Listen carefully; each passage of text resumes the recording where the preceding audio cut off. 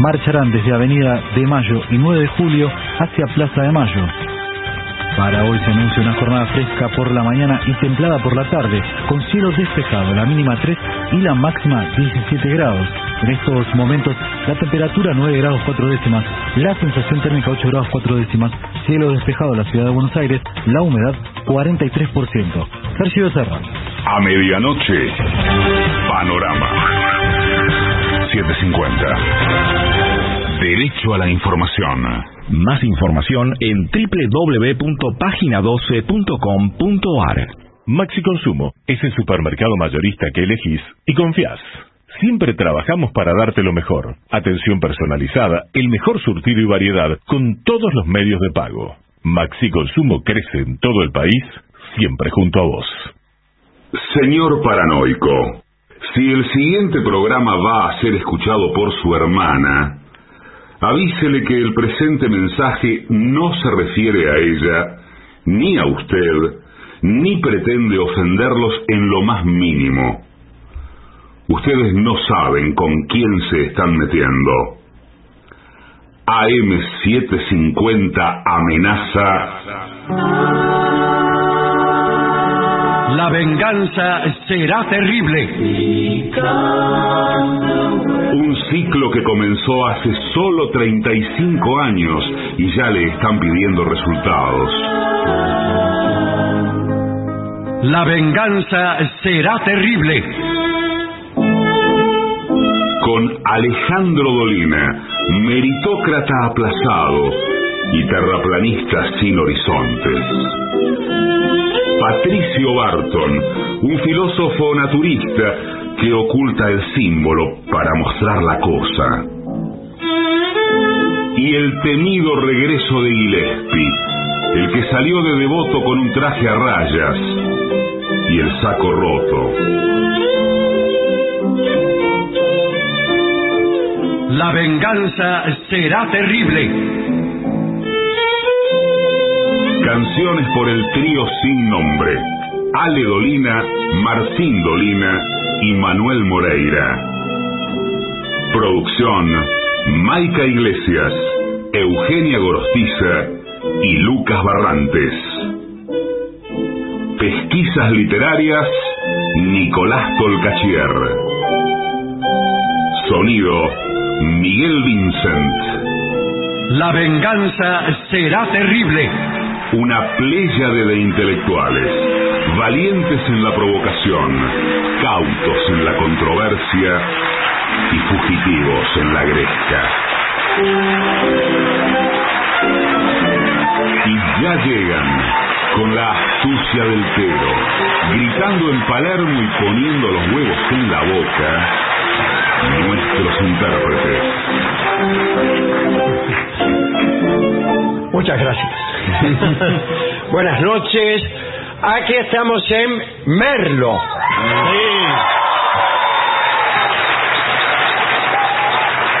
Voy a presentar inmediatamente, para que no quepa la más mínima duda acerca de la entidad de las personas sentadas a mi lado. Se trata de mis queridos compañeros Patricio Barton. Hola, amigos. Y Gillespie. Hola. Buenas noches. Es que no estoy acostumbrado a la radio, claro, en donde uno puede señalar equivocadamente. Sí, exactamente. Y el oyente no se da cuenta. Gracias, Dorio. Bien. Antes que nada, buenas noches. Antes que nada, buenas noches. Esto. ¿Qué? Esta no es enteramente la Feria del Libro. ¿Qué? Sí, porque no hay, aquí no hay. Le explico a los oyentes. No, que está bien, aquí. claro. A lo mejor se creen que estamos en los stands, que hay tipos que abren el libro y los miran. Sí. A mí me gusta mucho la Feria del Libro, ahora que estamos solos. Sí, claro. Le puedo decir, es muy buena para seducir señoritas. Sí, señor. Sí, eso es un buen lugar. Hay que hacer, primero hay que ser lindo. Bueno, pero eso es el primer obstáculo, pero superado eso. El primer obstáculo. Entonces uno toma un libro cualquiera y pone cara interesante y lo empieza a leer en un estante. Quiere mirar así. Se acerca a ella y dice, ¿te gusta Borges? No. Justamente agarré uno de Rolón. Pero algo que puede dar mucho resultado es hacerse pasar uno por uno de los escritores. Por un autor. Agarrás un libro de cualquiera, mirás ahí, ¿y qué dice acá? Stefan Zweig. Fenómeno. Sí. Fenómeno. O mejor todavía, ves si hay alguna chica que agarró un libro cualquiera. Entonces mirá qué libro es. Claro, Uno de Stefan Zweig. Sí, bueno. Y le decís, ¿te gusta? Ahí sí. Soy Y fanática ella de dice, Stefan Zweig. Bueno, la verdad que me siento muy halagado. Soy fanática. En cambio me voy a presentar, soy Stefan Zweig. Pero qué sorpresa, ¿no? Creí que iba a estar usted aquí en la Feria del Libro. La verdad estoy encantado de que una chica como vos se interese en este libro que escribí hace tantos años. Uno puede hacerse pasar por cualquiera. Bueno, pero no tanto. Pero Yo me he escúcheme, hecho pasar por Stefan Zweig, ¿Por quién más? por Dorio. Bueno, lo que pasa es que si ella sabe mucho. ella sabe del autor. Claro, el problema está con los autores clásicos que han muerto, digamos, Sí. que son todos prácticamente. Basta con asomarse acá a la Feria del Libro, empezar a mirar los libros y juntar de un lado todos aquellos cuyos autores se han muerto y del otro los que están vivos. Sí. Va a ver cuál es más grande la pila.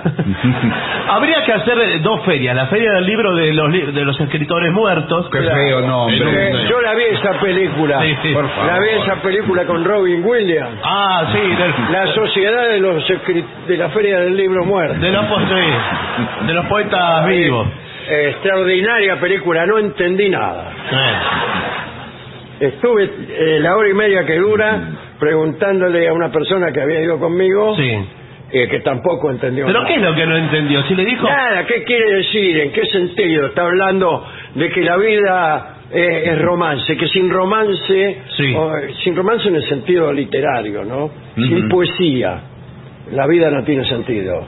¿Qué quiere decir? Le decía yo a una mina que justamente la había conocido en la feria del mismo. Bueno, por favor. Me dice, no entiendo, y menos voy a entender si vos hablás. Claro. Fue la historia de un profesor que le dice cosas a los alumnos. Carpe diem. Y los alumnos no aprenden nada. ¿Veo cómo son esos profesores buenos? Sí. ¿Qué es un buen profesor? Un profesor cuyos alumnos no saben nada. Sí. El buen profesor. En cambio, los profesores malos, los alumnos saben todo, porque si no el tipo se enoja. No, pero después sí aprenden. ¿Después cuándo? Cuando termina la película. No, ¿por qué? Haciendo lo que ellos quieren los alumnos, primero divirtiéndose, al final del camino está el aprendizaje. Sí, señor. Si no, ¿cómo le entra Acabo de llegar, ¿qué tal? Buenas ¿Qué noches. tal? Disculpen que llegue tarde. ¿Qué estaban haciendo? No. ¿Cómo le entra el conocimiento si no es a través del placer, del goce, ¿Usted cree que todo es igual? Del juego. De lo lúdico. Bueno, nosotros no lo sé. El caso es que no me he dado una vuelta por la Feria del Libro para hacer ese jueguito. Y estamos aquí en esta enorme carpa. Sí. Esta es la carpa principal. Sí, es la carpa. Perteneció al Circo Sarrazani. Bueno. En un tiempo. Después es muy grande pero baja. Sí. Y entonces los trapecistas prácticamente venían rasantes. Sí, en la parte más baja del péndulo, que hace que raspaban la tierra, especialmente los más rechonchos. Qué desperdicio ser equilibrista. Bueno, discúlpeme. Y encima no tiene palos esta No tiene palo en el medio, salvo que se lo hayan robado. Pero le haría falta un buen palo en el medio. No, para mí. Acabo de llegar. Sí, ¿cómo le va? ¿Cómo anda? Justo llegó cuando le iba a explicar esto.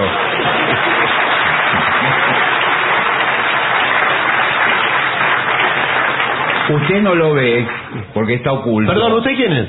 Yo trabajo aquí en la municipalidad de Merlo. ¿Cómo le va? Usted no lo ve, está oculto, pero acá hay un gran travesaño. Bueno, Sí.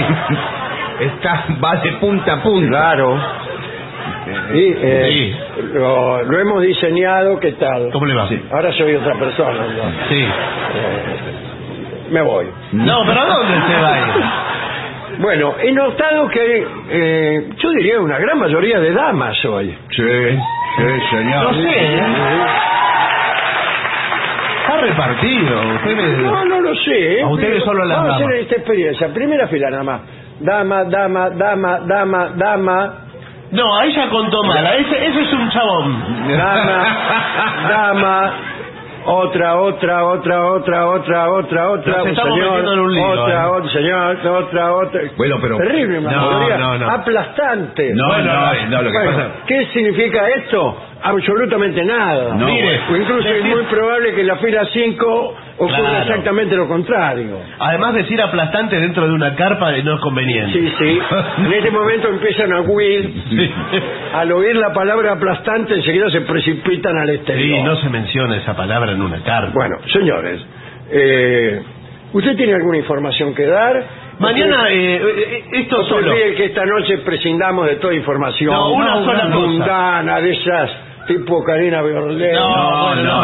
Eh, Una sola le voy a decir, sí, que mañana estaremos en Buenos Aires, en la ciudad de Buenos Aires, sí. en el Caras y Caretas. Para tranquilidad de nuestros familiares. Sí, señor. Bien. 8 de la noche en la calle Venezuela 330. Hoy no pudimos Nos esperamos. estar, queremos comunicar. Claro. Hoy no pudimos estar en Caras y Caretas porque estamos aquí. Porque hay gente apedreando ahora el Caras y Caretas porque Sí, no está. Sí. Entonces, quería informar, por favor. Gente llamarlos con a la reflexión. antorchas, Sí. horquillas. Sí, Los Martes Horquillas, qué película. ¿eh? Bueno, vamos entonces, si usted quiere, al primero de los temas conceptuales que hemos preparado esta noche Sí. para esta feria del mismo. Bueno, perfecto. Costumbres chinas que el visitante debe aprender a respetar. Sí. Es un informe Para ir a China, dice usted. para ir a ¿no? China. Mi sueño. Mi sueño. Lo hemos preparado especialmente porque nos hemos enterado de que muchas personas pudientes Sí. organizan viajes a China. Sí. Sí. ¿Y usted ¿Para sabe? qué? Bueno, la misma razón que van a otros lugares, qué sé yo. Bueno, para conocer. Viaje de placer que le llaman. Y ¿no? muchos argentinos están buscando un futuro en China, instalando mercados. Los supermercados argentinos. Mercaditos. El mercadito Sí. en China. Venden vino barato en el supermercado argentino. Bueno, fenómeno. Atención. La primera costumbre es sacarse los zapatos antes de entrar. Pero eso es Japón. Ah, bueno, No, señor. no me venga con sutileza. No, pero qué sutilez. Pero escúcheme. Pero China es un país gigantesco. Sí, ya lleno lo sé. de chinos, porque son muchos. Muchísimo, Igual. incontables. Y Japón. El último censo Sí. reveló eso. Ese fue el resultado del último censo. Son muchos. Incontables. Ahora, todo digamos, la cultura oriental, en muchos países consideran que los zapatos están en contacto con el piso. Exactamente, Y- siendo el piso algo sucio, pero Sucio. moralmente sucio. Exacto. En algunas culturas, el príncipe, o sea, el emperador, el rey, lo que sea, no puede tomar contacto directamente con el suelo. Siempre andan llevándolo en palanquín, en andas, Sí, señor, lo he visto. en algún carro, qué sé yo, pero no dejan que camine sobre el piso porque temen que la intrínseca indignidad Sí. del piso se venga a contaminar al emperador, y además cuando se contamina al emperador somos todos los que Claro, porque somos parte del emperador. o algo qué sé yo. así. En la China, por ejemplo, no es una costumbre actual, por suerte, No. pero en determinado momento se obligaba al emperador a, en un campo abierto, a tener comercio carnal, por así decirlo. Por favor, Somos personas señor. grandes. Sí, bueno. Con tantas chinas como pudiera. Al decir China, lo digo en quechua. Sí. No, claro. Es el Con gaucho. tantas mujeres como Sí. pudiera. A la vista de todo el mundo. A la vista de todo el mundo, Sobre todo de la observadores internacionales, Bueno. personalidades del comercio, la iglesia, etcétera. Y cuanto más chinas satisfacía el emperador, mejores iban a ser las cosechas, Claro. los productos industriales. Por eso son tantos los chinos. Claro. Bueno, pero solía suceder que el emperador, por haberse levantado mal, o por tener una naturaleza poco combativa, Sí. por ahí ya a la segunda China Sí, bueno. empezaba a preguntar dónde estaba la puerta. Claro. Y bueno. Y es ahí donde el emperador empezaba a bajar su imagen. Mire usted, qué interesante, ¿eh?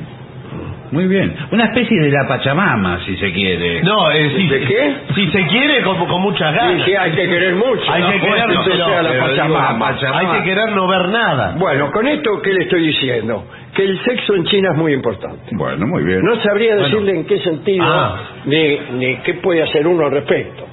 Pero supongamos que usted va a la China. Lo primero que hace es sacarse los zapatos. Perfecto. Cuando entra, lo deja en la vereda, en la puerta. Claro, Y así. pero cuando entra ¿a dónde? A la casa donde le No, pero invitaron. suponga que yo no voy a una casa, voy a un comercio, digamos. Sí. A un restaurante. No, es que... Pero ¿Qué eso- hago en el restaurante? ¿Me los saco los zapatos, los dejo en la Sí, puerta? sí, lo ¿O me mismo. meto con los zapatos? No, se mete con los zapatos porque... ¿Qué va a decir la gente? Pero yo le dije que eso para Japón no corre para la China. Bueno, no importa, supóngase que es Japón de lo que estoy hablando. Pero- Para mí hay que Sí, dejar- se sacan los zapatos. Para mí hay en la entrada hay una especie de vestidor donde todo el mundo deja los zapatos y ya entra descalzo. Hay un portazapatos, hay un Sí, lugar. sí. Bueno, entra en medias, lo cual está perfecto. Claro. Sí. Hay que cuidar Sí. que Sí. las medias estén Sí. carentes de Sí. toda papa. Sí.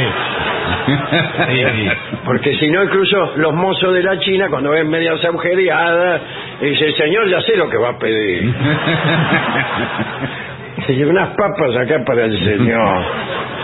Bueno, dice, cuidado con la comida, por empezar, cuando usted ya está instalado en la mesa, no se puede servir Directamente. de la bandeja directamente. No. Ah. Tiene que ser otro el que lo sirva. Sí. Otro. Pero ¿otro quién? Otro parece Puede ser el mozo, por ejemplo. que se ocupe de eso. ¿Vos vas? No, no puede gritar así en la China. No, tampoco puede no. gritar. Todos en voz baja. Por favor, no. La persona que oye mal, como yo, Sí. está perdida. Sí, bueno, sí, igual, si no entiende chino, ¿para qué quiere Bueno, escuchar? pues, más a mi favor. Sí, bueno. Peor todavía. Oigo poco y lo que oigo no lo comprendo. Claro. Imagínense mi perplejidad. Pero en ese caso, no escuchar es gratis para usted. ¿Qué le importa? Sí. Pero en todo caso, está bien si estamos en una casa, supongamos Claro, ahora, un encuentro donde de no hay amigos. personal de mozo. Claro. Yo no me puedo servir de la fuente. Por ejemplo, me tiene que servir Barton. Claro, y Él me sirve a mí y yo lo sirvo a él. Un rato cada uno. Ah, bueno, Bueno, no sé, bueno, no. bueno. No sé si Y es yo así. acabo de entrar. Bueno, dice, cuidado, si usted especialmente, digamos, una familia china, las familias chinas son sí, bueno, me imagino. un paternalismo. Y bueno, sí, una familia china, una familia tipo, que son 20 personas. Una familia Sí, tipo más o china. menos, sí, sí. Me parece que el orden de jerarquías es padre, madre, hijos, mascotas. No, pero... Primos, tíos, bueno, cuñados. No. Hijo mayor. Bueno, al medio. y aquí viene, si usted mira, por ejemplo, a la hija de otro hombre, la mira nada más, Sí, de casualidad, la mira. se tiene que casar. ¿Ah, sí? Pero espere, pero una vez que se casó puede volver a mirar todo lo que quiera. ¿Cómo? No. Una vez que se casó... Ya está. Sí, pero primero tiene que cumplir la ceremonia de casamiento, Sí. que duran 40 días y 40 noches. Eso no estoy seguro. Ah, bueno. Eso que le estoy diciendo, me lo dijeron. Sí, me parece... Fuentes no muy confiables. Pero si usted mira a la hija de alguien... Pero por ahí miró de casualidad. No porque... importa. Eso es lo que dicen todos. No. Dice el padre que está harto de que lo deshonren. No, me llamó la... Discúlpeme, señor padre, pero yo, su hija... No. Déjame aclarada. No, bueno. Su hija entró en mi campo visual. Sí. Yo tenía la cabeza fija en un punto. Y ella entró. Tu amigo, cuando yo pasé caminando, me miró toda. No fue así. Quiero que por favor entienda. De arriba abajo, de abajo arriba. Este humilde roedor se prosterna ante visitante ilustre. No. Sin embargo, tengo que informar que mirar a hija de padre implica promesa de casamiento, pero mirarla toda implica muerte. No. La deshonra ha llegado a las puertas de esta casa sin sacarse los zapatos. No, discúlpeme. Eso no es así. Eso no es así. Yo le digo, de 1000 amores, se lo digo. Acá un amor solo. Bueno, no. Lema chino, un hombre, un amor. Yo vengo de la Argentina, puse un supermercado acá, y la señorita, que ahora me entero que es su hija, entró en mi campo visual. Yo estaba mirando al horizonte y ella entró. No, yo no la miré directamente. Es mentira. Bueno, en todo caso, ya están avisados. Cuidado porque en algunas regiones también existe una actitud inversa de hospitalidad que hace que el padre de familia ofrezca al visitante yacer con su esposa como un don, como un regalo al visitante. Bueno, este humilde roedor se prosterna ante ilustres patas de visitante egregio. No, mire, y ofrece al mismo tiempo la posibilidad de yacer con miserable esposa mía en mi indigno lecho para disfrutar placeres.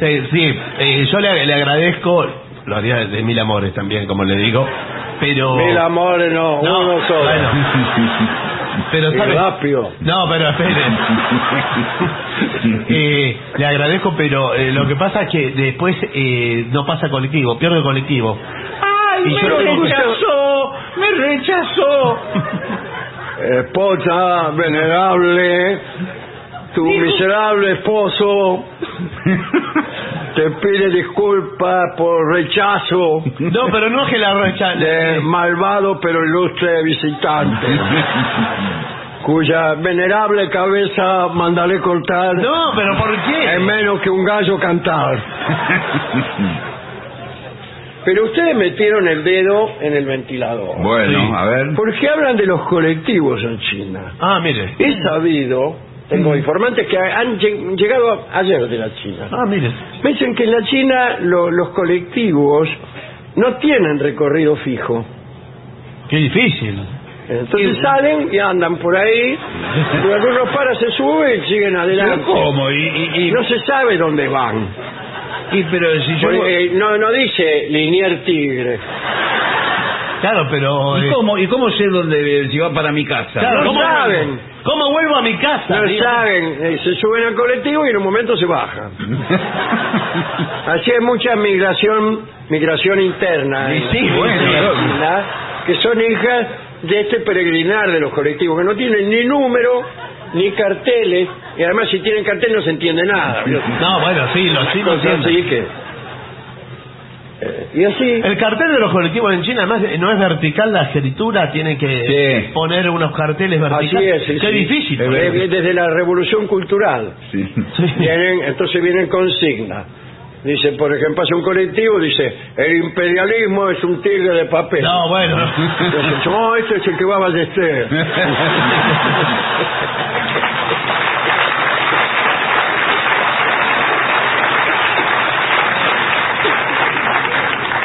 Y así, por ahí uno cuando se cansa se baja. Pero escúcheme, nadie llega a ningún lado. No, en China nadie va a venir a ningún lado. Bueno. Y todo es más o menos igual.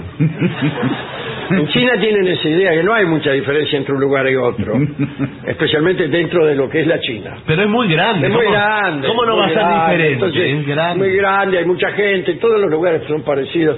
¿Qué más da? Pero ¿Para qué tener, dicen los filósofos actuales de la China? Sí. También hay filósofos tan locos como Confucio y Lao Tse. Bueno, y dicen, ¿por qué privilegiar un lugar a otro? Pero escúcheme. Todos los lugares son dignos, todas las ideologías son válidas. Sí, bueno, eso lo dice el señor. Bueno, pero escúcheme, yo tengo que hacer un trámite. Hace 2 horas que estoy dando vueltas por toda la ciudad. El trámite en la China es sinónimo de incontable. Necesito hacer un trámite ya mismo. No hay trámite en China. No hay nada, entonces. Pero no. escúcheme. Pero es difícil para hacer turismo así, porque decíamos, estamos dando ideas para viajar. No, es maravilloso para hacer turismo. No tenés que andar dependiendo de la explicación de un guía. Por ahí va, mirás un lugar, sí, y nadie viene a decirte este lugar es tal, que eso. No te dicen nada. ¿Qué lugar es este? No saber. Pero ¿cómo no saber? Pero, Y no tener nombre. pero disculpe. ¿Cuántos habitantes? No sabemos.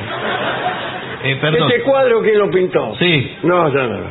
Todos. No, todos no. Todos los pintamos, todos y ninguno. Fuente ovejuna. No. Mire. Es la cultura china. No tenemos por qué cumplir con ese prejuicio burgués que es el autor. Bueno, pero yo vine a conocer la muralla china. Muralla china. Sí. Y no sé cómo llegar, porque los colectivos no sé cuál va, cómo llego a la muralla Igual china. la va a encontrar, porque la va a ver ya a 2-3 cuadras. No la vi, ve. todavía no me la crucé. La estamos alargando ahora. ¿Qué tal? No, ¿cómo le va? Soy de gobierno acá de la municipalidad de China. Sí, bueno. ¿Cómo va a alargarla? Estamos alargando la muralla china para que esté en todas partes. Pero es demasiado, ya es muy larga. ¿Cuánto mide más o menos? ¿A qué se refiere? A la muralla china. Que tiene como 6.000 kilómetros. ¿6.000? Y proyectamos para el año que viene otros 2.500 kilómetros más. Pero no es una red de subte o ferroviaria eso. Pensábamos también construir viviendas, pero no. Muralla china. ¿Todo muralla? Sí. Así que no va a tener dificultad. Queremos que ningún lugar de la China esté más lejos que 10 kilómetros de la muralla. Sí, tenemos que cruzar, ser como un tablero. Pero que es como un laberinto ahora. Prácticamente. Eso sí, se lo digo así como funcionario chino. Me llamo Kotsuke no Suke. O sea, soy japonés. Claro. Chuanse. Bueno, entonces no sé, como somos turistas, vinimos a conocer la muralla de la China porque estamos estudiando antropología, paleontología, todo ese tipo de cosas. Sí, paleontología sobre todo, no sé qué, la muralla y la paleontología. Claro, pero donde estuvo la muralla antes hubo dinosaurios. Sí, bueno, claro. Ahora la muralla también que estamos haciendo, digamos, no es tan alta ni tan ancha. Tiene más o menos 1 metro pero escúcheme, de altura y son 30 centímetros de ancho. Ladrillo. A veces de 15 incluso. Eso es un tapial. Un pibe de 12 años cruza la muralla china. Es nuestra idea de incorporar al niño al mundo del cruce de murallas. ¿Me entiende? Sí, bueno. El cruce de murallas, ¿qué es? Una metáfora del atravesar las contenciones rígidas de la burguesía. Bueno, para someternos a las contenciones rígidas de los estados revolucionarios. Bueno, ahora nosotros tenemos que llevar souvenirs de regalo. ¿Souvenirs? ¿Qué es eso? Regalos, Pero que recuerdos de la China. Nos dijeron que hay dragones, por ejemplo, hay un gato que mueve un brazo para arriba y para abajo. Bueno, Sí, que llama a la visita, sí, mire. Parece que le dijera que se vayan, ¿no? tenemos acá la costumbre, el material más buscado por los turistas es el papel. Claro. Mucho papel hay acá en China, porque tenemos mucho árbol del papel. Tengo entendido que fueron los inventores del papel. Sí, la verdad, modestamente. Sí, y los... Sí, como chino, Sí. le puedo decir con cierto orgullo que nosotros inventamos el papel. Pero es que inventaron todo. Usted. Antes de la China, nadie envolvía nada. Ah, bueno. No, bueno. Por supuesto. Pero y también, ¿qué me dice del petardo? Claro. ¿A qué mi esposa No. está fuera de toda discusión. No, yo lo que le digo. ¿Inventaron ustedes todo lo...? Inventamos los cohetes. Todos los cohetes. Antes los niños no sabían cómo divertirse. Y bueno, un día inventamos cohetes y nos pasamos todo el tiempo tirando cohetes. Bueno, por eso ese... Pero la prácticamente todo inventaron, los videos también. verdad, los fideos. Los fideos también, pero cada cosa en su lugar. Claro. Una cosa es un fideo y otra es un petardo. No, bueno, pero... Inventaron además no todos los fideos moñitos no los inventaron ustedes. No, los dejamos para que los inventen ustedes. Además no sé quién inventó los fideos moñitos, pero merece ser execrado por el mundo entero. El fideo moñito, le voy a explicar como chino, no se cocina bien en el frunce. Claro. Le queda mal. Nunca queda parejo. Le queda crudo. Sí. Entonces, lo mejor es pincharlo en el frunce, comer uno y otro lado, y lo otro tirarlo. Claro. Tirarle el nudo. Con los nudos de Claro. los monitos hace ñoquis después. Bien. Pero hay muchos souvenirs que pueden llevar. Incluso tenemos de papel una cosa muy linda que es un disfraz colectivo. Ah, lo he visto. Sí, se usa mucho en eso. televisión. Van muchos como una especie de gusano. Claro, ¿vio las personas que se disfrazan de caballo? Sí. Uno adelante y el otro atrás. Sí, señor. Bueno, acá son muchos. Muchos, Como una porque- fila, larga fila. Hay uno adelante, pero después un segundo, un tercero. Y así hasta 70 monos. Bueno, sí. Sentémonos. No, bueno. Hay muchos, no sé si tantos como eso, y con la cabeza va cambiando, ¿no? ¿Cómo la cabeza va a cambiar? ¿Cómo? Claro, la cabeza del muñeco a veces es un dragón, a veces es un perro, a veces Yo nunca es vi un perro. Acá una solamente serpiente. tenemos dragones. No, porque depende de cuál sea el año chino. ¿Qué año Ah, claro, porque en vez de tener, como tienen ustedes, ¿no? Sí. Poner en 1951. Sí. No, nosotros Ustedes tenemos van por el el- año del mono. Sí, señor. Al otro año, el año del perro. Y así. Y así hasta que, hasta 7. No sé cuántos son, pero este Después año... esa es la macana, tenemos que volver a repetir. Claro. Le cuento ¿Qué es que- este año? ¿Hay algún chino que sepa? ¿Nadie sabe qué año es en el chino? ¿En serio? Me parece que... Parece mentira una feria de libros. Vámonos. ¿Cómo no sabe? ¿Nadie, ni uno solo sabe qué año es? El tigre, dice la señora que googleó acá adelante. Ah, no, es un señor, me parece. Tigre. Sí. Bueno, Hoy nos confundimos todos. Estamos todos con barbijo, gorro, no se distingue qué. Si son bueno, chinos. muy bien. Últimas consideraciones. Dice, no se le ocurre pedir permiso para ir al baño. ¿Por qué? Pero escúcheme. Porque no hay. Porque no hay. Ah, pero ¿cómo? No. La casa china no tiene baño. Los baños son públicos, están solventados por el Estado. Bueno, ¿Cómo le va? Lo digo como funcionario municipal. Lo felicito. Que soy ministro, justamente. ¿Cómo le va, ministro? Ministro de baños. Discúlpeme, le quiero hacer una consulta porque Sí. veo... ¿Está apurado? No, pero más o menos. No, la cena fue exquisita. La cena fue Lo que pasa exquisita, es que hace pero- 2 horas que estamos y ya...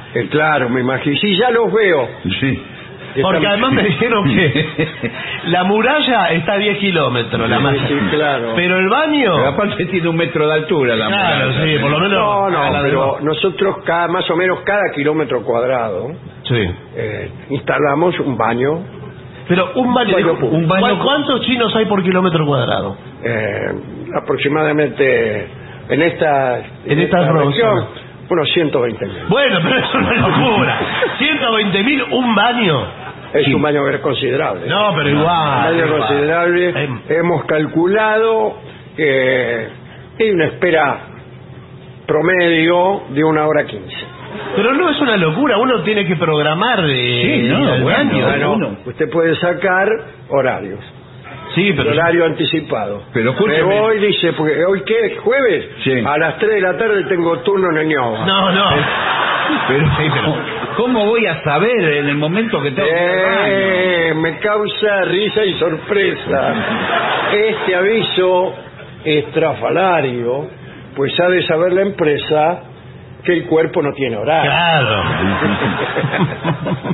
Y la hora pico ni le cuento, a la mañana. La hora pico, veo cómo es la gente. Todos quieren a veces comí en la madrugada. Sí, pero bueno. Bueno, dicen.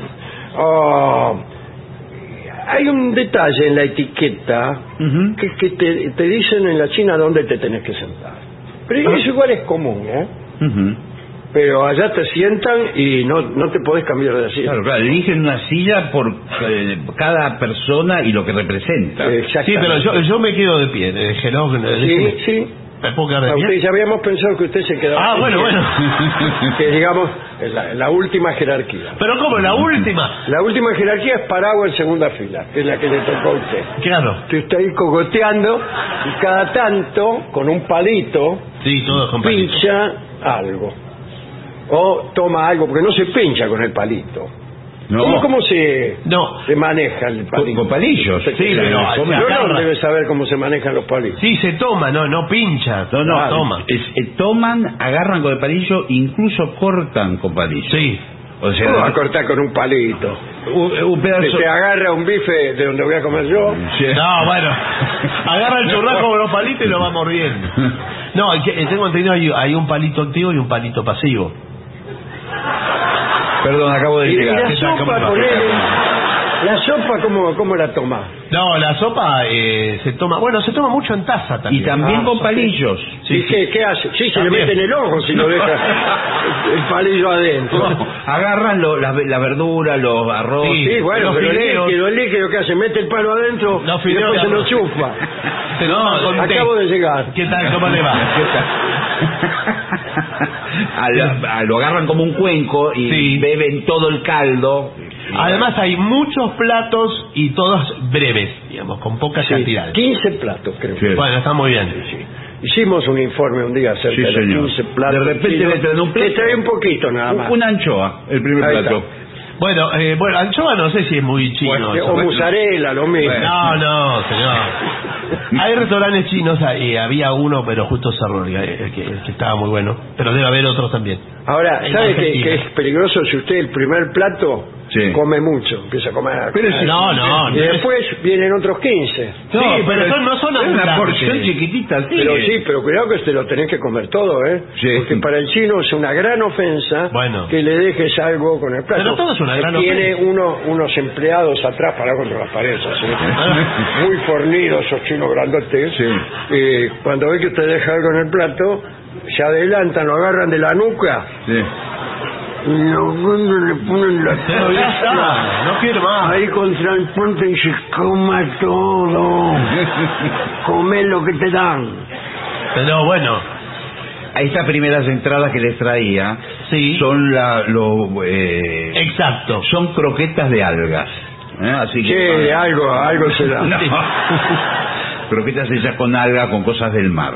Algas, ¿en qué? Algas nori. Algas nori, parece. Algas nori, un producto. ¿Huevecillos de codorniz trabajan? No, codorniz no hay en China, codorniz. No hay en China. ¿Qué pájaros hay en China? Gallina. Hay mucha gallina. Hay gallina. Ahí está, adivinador, ¿cuál es el ave que pone mejor? Usted sabe cuando acá en Buenos Aires, iba de contar Barton, hay un restaurante cerca de su casa, en el barrio Chino. Usted pide una gallina, todos los días puede comer. Y se la trae. No. se la traen y la... Acabo de llegar. No, escúcheme, traen la gallina entera toda al horno, así toda dorada, crocante, y la cortan en 4 pedazos y cómala. Y cómala. ¿Viva? Sí. No, muerta. No. O sea, pero... porque en algunos restaurantes le dan muerte al animal que usted se va a comer delante de usted. Y usted elige. Para que incluso usted sienta la culpa. Claro. Porque es muy fácil alejarse de la muerte del animal que su hambre provoca. Y dice, no, tráigame un bife. Entonces ve un bife, hay una milanesa. Claro, no tiene ahí el forma de pan rallado vaca. oculta toda la sombra de cualquier culpa. No. Le viene la vaca, ¡pum! No, la bueno. cortan, la degüellan y lo miran a usted. Cada tanto le hacen así con un dedo el mozo. Mire la milanesa. Cómaselo. La milanesa. Le preguntan así, civilinamente, ¿está rico? Traen el pan rallado en carretilla, todo ahí. Claro. No, pero había también un lugar chino que en el centro de la mesa, las mesas eran redondas, y tenía una calecita con los platitos. Sí, iban todos los niños. No. Van pasando los platos, entonces entre los comensales se van Claro, sirviendo cada uno elige lo que de le esa gusta. calecita. Pero a veces pasa muy rápido, te mareás. Y bueno, Cuando vas a agarrar ya pasó. pega la Como vuelta. pasa en algunos aeropuertos. Sí. En China pasa mucho en los aeropuertos que esa especie de calecita también, donde salen las valijas. Sí, la valija. Sí. Va a unos 90 kilómetros por hora. Pero ¿y cómo la sacan? no. Y nadie las agarra, la ve pasar. Y cuando pasa una hora, las autoridades dicen, bueno, ya perdieron la oportunidad. y confiscan toda la valija. No, porque es la sortija esto, señor, es una locura. Hay muchos bailes. Sí, típicos, en China, ¿no? Bailes típicos, pero no son muy divertidos porque los hombres están en un lugar y las mujeres en otro. Separados, bailan Separados. Tocan, pero oyen la misma música. Para no pagar 2 orquestas. Bueno. Entonces, empieza a tocar la orquesta, qué sé yo, no sé qué tocar. ¿Qué bailan? Buah. En cambio, en la femenina toca. Sí.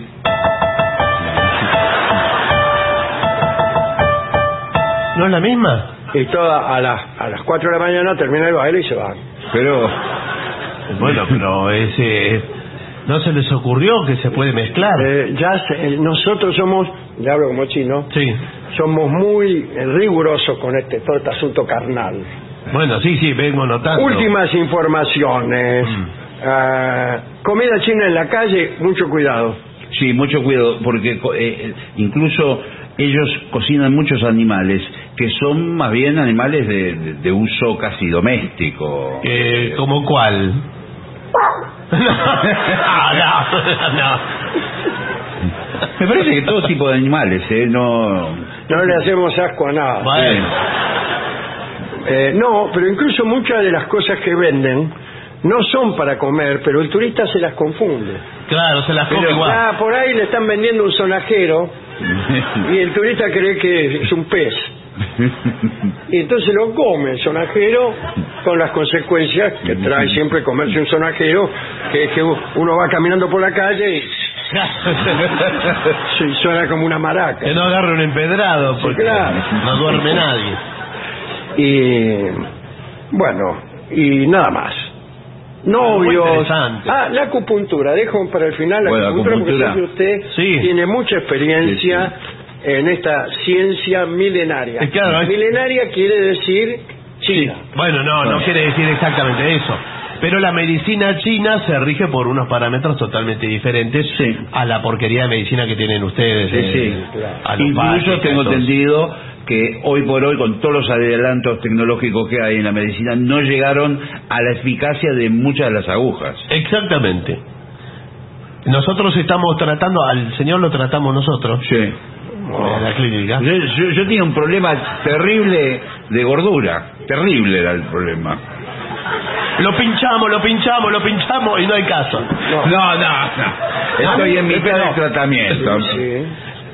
Sí, porque usted sabe que la medicina china se rige bajo los principios de la reflexología, que implica que si a usted le duele acá, sí, nosotros lo pinchamos allá. Claro.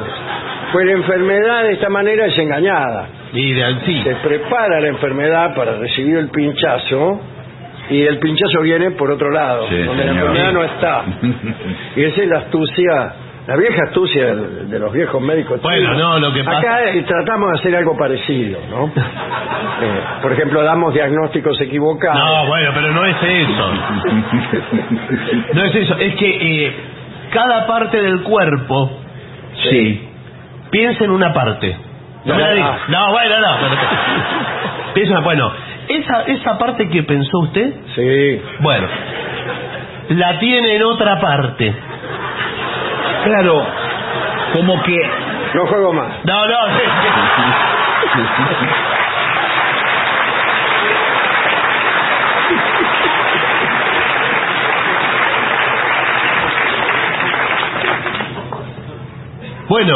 Bueno, eso es todo.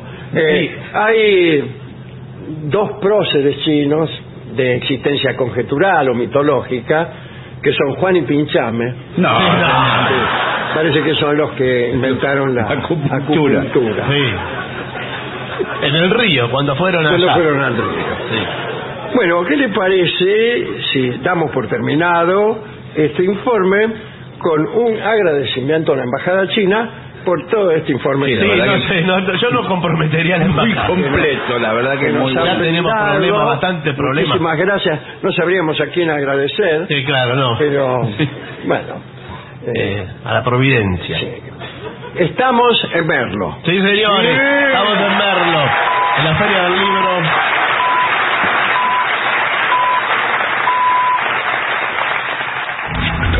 Lo mejor de la 750 ahora también en Spotify. La 750 en versión podcast, para que la escuches cuando quieras. Lo mejor de la 750 en Spotify. Dale play.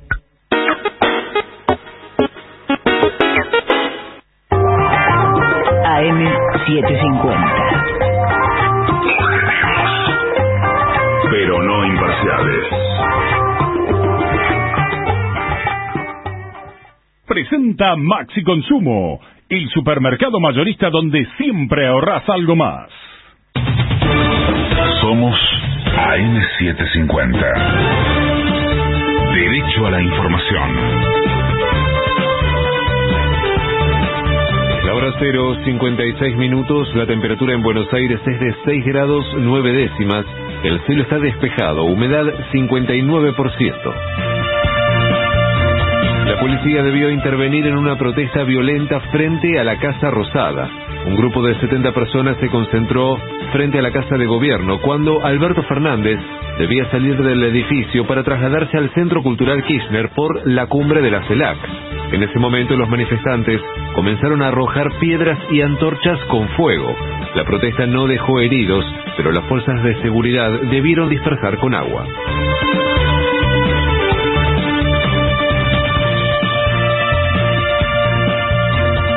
Entre hoy y mañana se hará oficial el DNU para transformar 200.000 planes sociales en empleo genuino.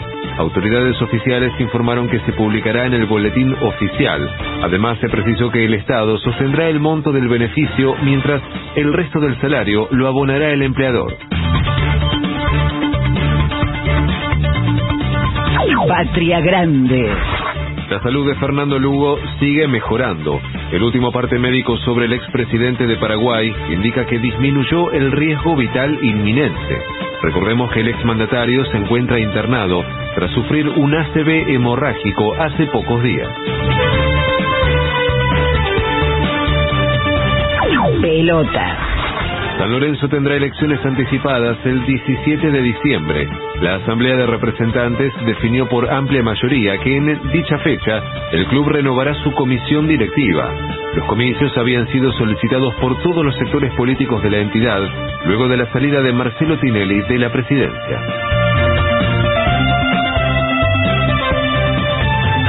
Tránsito. Hoy estarán complicadas las inmediaciones de Comodoro Pi al 2002 en el barrio de Retiro a las 8 de la mañana por una concentración. A las 10 en tanto, organizaciones sociales marcharán desde Avenida de Mayo y 9 de Julio hacia la Plaza de Mayo. En Buenos Aires, la temperatura es de 6 grados 9 décimas, el cielo está despejado, humedad 59%. Federico Martín. Somos AM750. Derecho a la información. Más información en www.pagina12.com.ar. Marolio, le da sabor a tu vida. Marolio está desde el comienzo del día. Mate y café, harina y palmitos, hierbas, mermeladas, cacao picadillo, pasta y caballa, arroz y arvejas, sardinas y atún, choclo y lentejas. Marolio, le da sabor a tu vida. Marolio está desde el comienzo del día.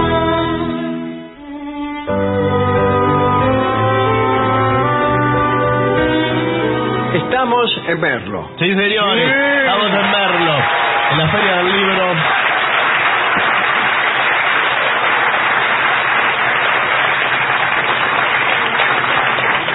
Con mucha gente amiga. La feria que sigue, me dijeron, sigue toda esta semana y la otra también. Bueno, muy bien. Hay muchos eventos aquí para... ¿Han comprado libros en la feria? Sí, dice, el 28 de agosto termina, a mí me falta todavía. Bueno, muy bien. Muy bien. Vamos a la parte conceptual de este programa. Perfecto. A la parte más conceptual todavía.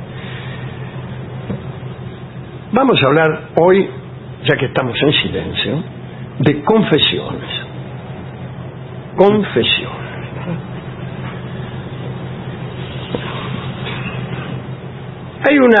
Voy a empezar con una verdad estupenda que no me pertenece, pero que casi da lugar a esta charla. Y es que la confesión siempre se ocupa de los asuntos sexuales. Y esto es verdad, ¿no? ¿Qué voy a confesar yo que afané una torta en la panadería?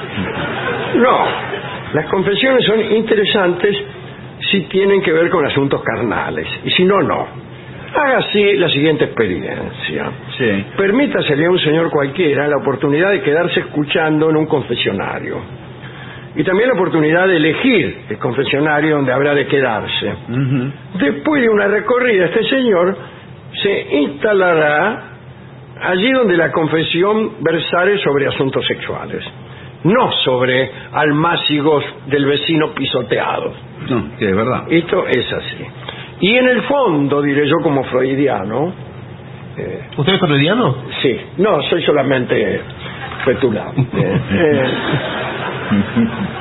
En el fondo, todo lo que hacemos es metáfora de lo sexual. Todo, pero... Todo. Nómbreme una cosa. Me rasco porque me pica. Eso ya directamente ni metáfora. Juego al billar. Gracias. Bien, aunque los confesionarios también por ahí admiten preguntas sobre el orgullo, la mentira, pero siempre el último destino de la pregunta son los pecados carnales, y así fue en toda la historia, ¿no? Mucho más preguntaban sobre eso que sobre la práctica de la usura, los sacrilegios y hasta los crímenes sangrientos. La confesión se ha definido como una acusación sacramental que hace el pecador sobre sí mismo, lamentando sus pecados. Y todo lo hace ¿para qué? Para que lo perdone. Claro. Se trata de obtener el perdón. ¿Y cómo el perdón? El perdón por el poder de las llaves. ¿Qué quiere decir el poder de las llaves? Es una fórmula que hace referencia a la llave de San Pedro. Así se llamaba el poder de perdonar que Cristo confirió a los discípulos inmediatos, y solo a ellos, dicen los protestantes.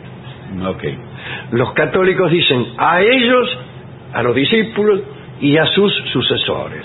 Los protestantes dicen minga A ellos les dio el poder de perdonar y a nadie más. Lutero, por ejemplo, era adversario de la confesión, justamente por ese punto. Afirmaba que solo los discípulos habían tenido la capacidad de dar perdón y que, por otra parte, Jesús nunca había hablado de confesión. Y es verdad eso. Poco después de resucitar, Jesús le dijo exactamente a sus discípulos: recibid el Espíritu Santo. A quienes perdonaréis los pecados, les serán perdonados. Pero a quienes se los retuviereis, esos se quedarán con los pecados. Es decir, ustedes deciden, al que perdona y al que no perdona, le dijo Cristo. Y no se sabe en realidad cuándo nació la confesión, porque Jesús no la practicaba. San Pablo tampoco habló de confesión. Juan Crisóstomo habló de confesión recién a fines del siglo IV, pero no la consideraba una obligación. Incluso aconsejó a los fieles: más, si no vayan nada, hablen directamente con Dios, en vez de con sus intercesores. Allá por el siglo V, VI, en lugares lejanos del imperio, la práctica se fue extendiendo. Los monjes fueron tomando la costumbre de charlar con sus superiores, esos fueron los primeros, ¿no?, acerca de sus imperfecciones. Mire, sí, padre superior, la que me mandé el otro día, etcétera, ¿no? Y empezaron a recibir la condición de una penitencia. Ahí aparece la penitencia. Yo te perdono, pero vos te rezás 39 Padre Nuestro, lo de atrás para adelante. La confesión era como un nuevo bautismo que les permitía a los pecadores reconciliarse con ellos mismos. Después vinieron los penitenciales para confesar al pueblo y aplicar unas penas adecuadas según cada pecado. El penitencial era como un código.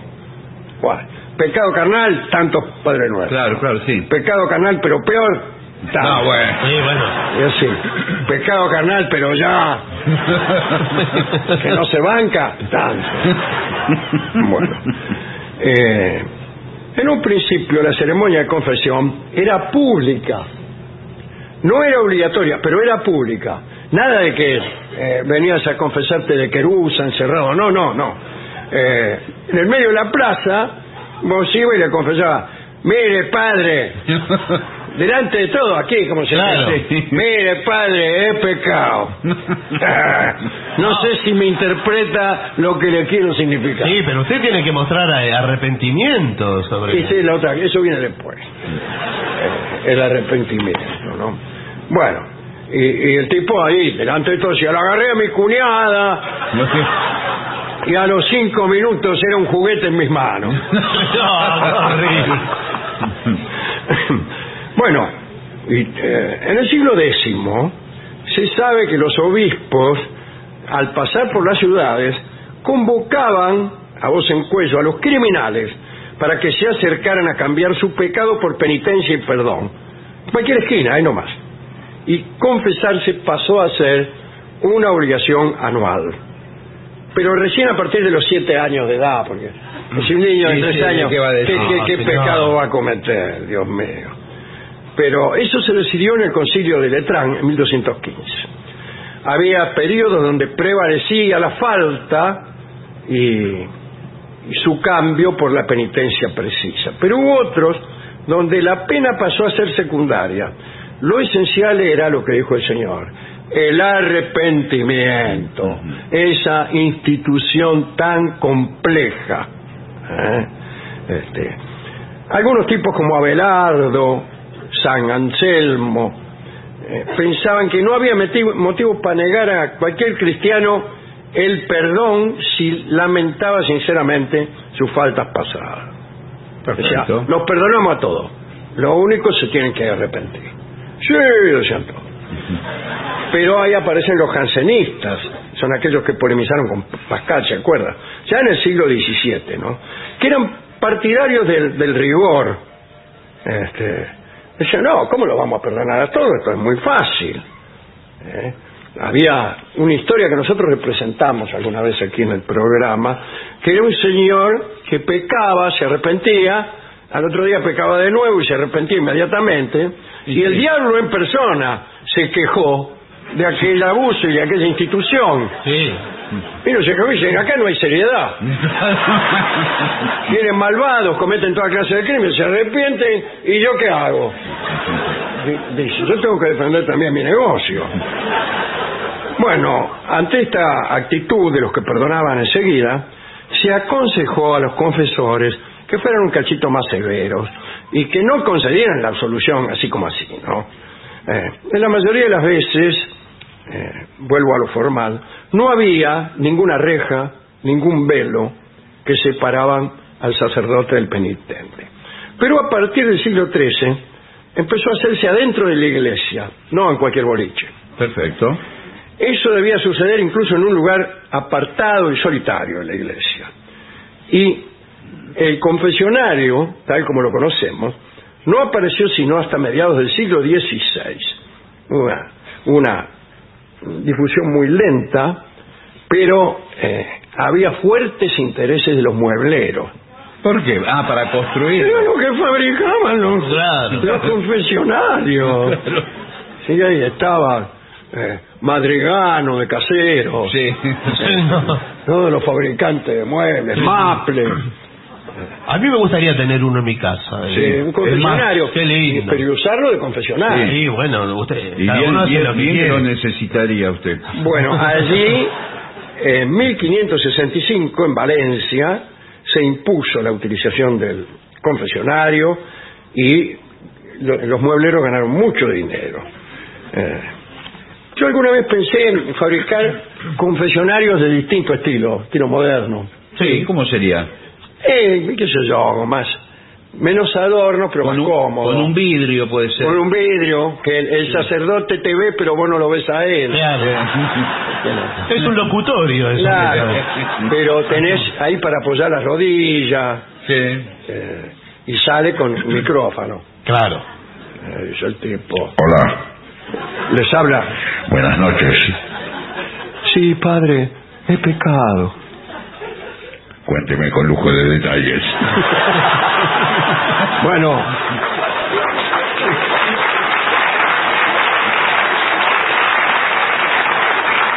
Estuve con mi cuñada y a los 5 minutos era un juguete en mis manos.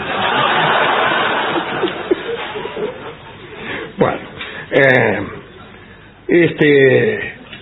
y prohibieron unas cositas que para evitar la construcción del confesionario habían inventado algunos, que ponían como un pedazo de ligustro, una rejita chiquita la ponían acá y el otro se sentaba y le decía, es pecado, padre. Bueno, no, tiene que ser un confesionario aprobado por el obispo, por lo que sea.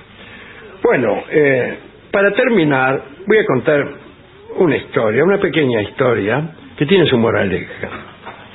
Allá por 1670, el jesuita Gil de Salcedo tomaba confesión a Leonor de Mendoza. La mujer, hermosa, contaba cada vez sus faltas y muchas confesiones. Eran todas faltas de amor. A decir verdad, tenía una vida disoluta. Bueno. Salcedo inicialmente le indicó penitencias fuertes, que fueron disminuyendo cada vez que se presentaba Leonor en nuevas confesiones con nuevos pecados. Cada 3-4 días venía la mina. La indulgencia del jesuita era llamativa, incluso para la propia Leonor, que creyó que más que penada era acompañada graciosamente por cada una de sus faltas. Un día, Leonor se presentó en confesión y Gil de Salcedo le advirtió que era él quien debía confesar algo. Le dijo que se había enamorado de ella. Me lo imaginé. Leonor aprovechó para confesar que ella deseaba besarlo. Uy, por favor. Dice la crónica: Leonor rompió la reja. ¿En serio? Sí. Y hubo entre los dos palabras amorosas y tocamientos. Por favor. El problema fue que Leonor se arrepintió de esos pecados y fue a confesárselos a otro religioso. ¡Claro, señor! Y el otro religioso batió la cana. Y sí. La Inquisición cayó sobre Gil Salcedo, que marchó preso y fue excomulgado. La moraleja puede resumirse en una frase que es el consejo que le damos a los hombres como Gil Salcedo: tienes que esconder tu amor. 1, 2, 3, 1, 2, 3.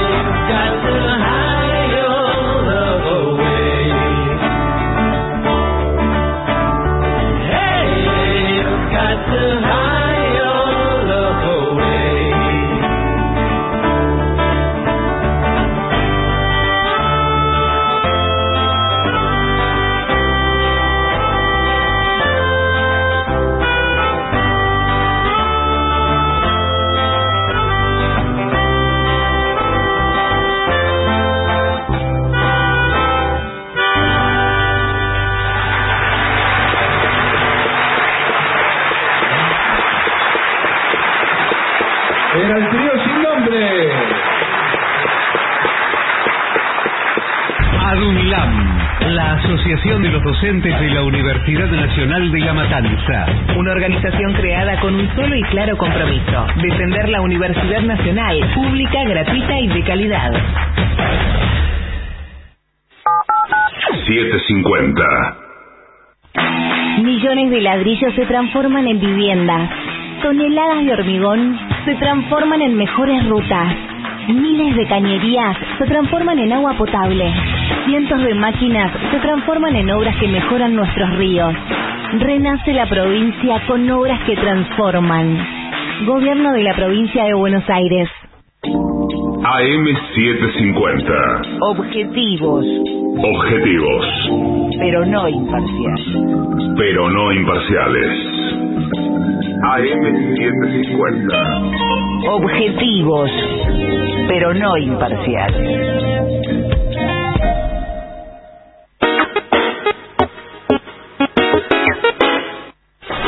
$7.50.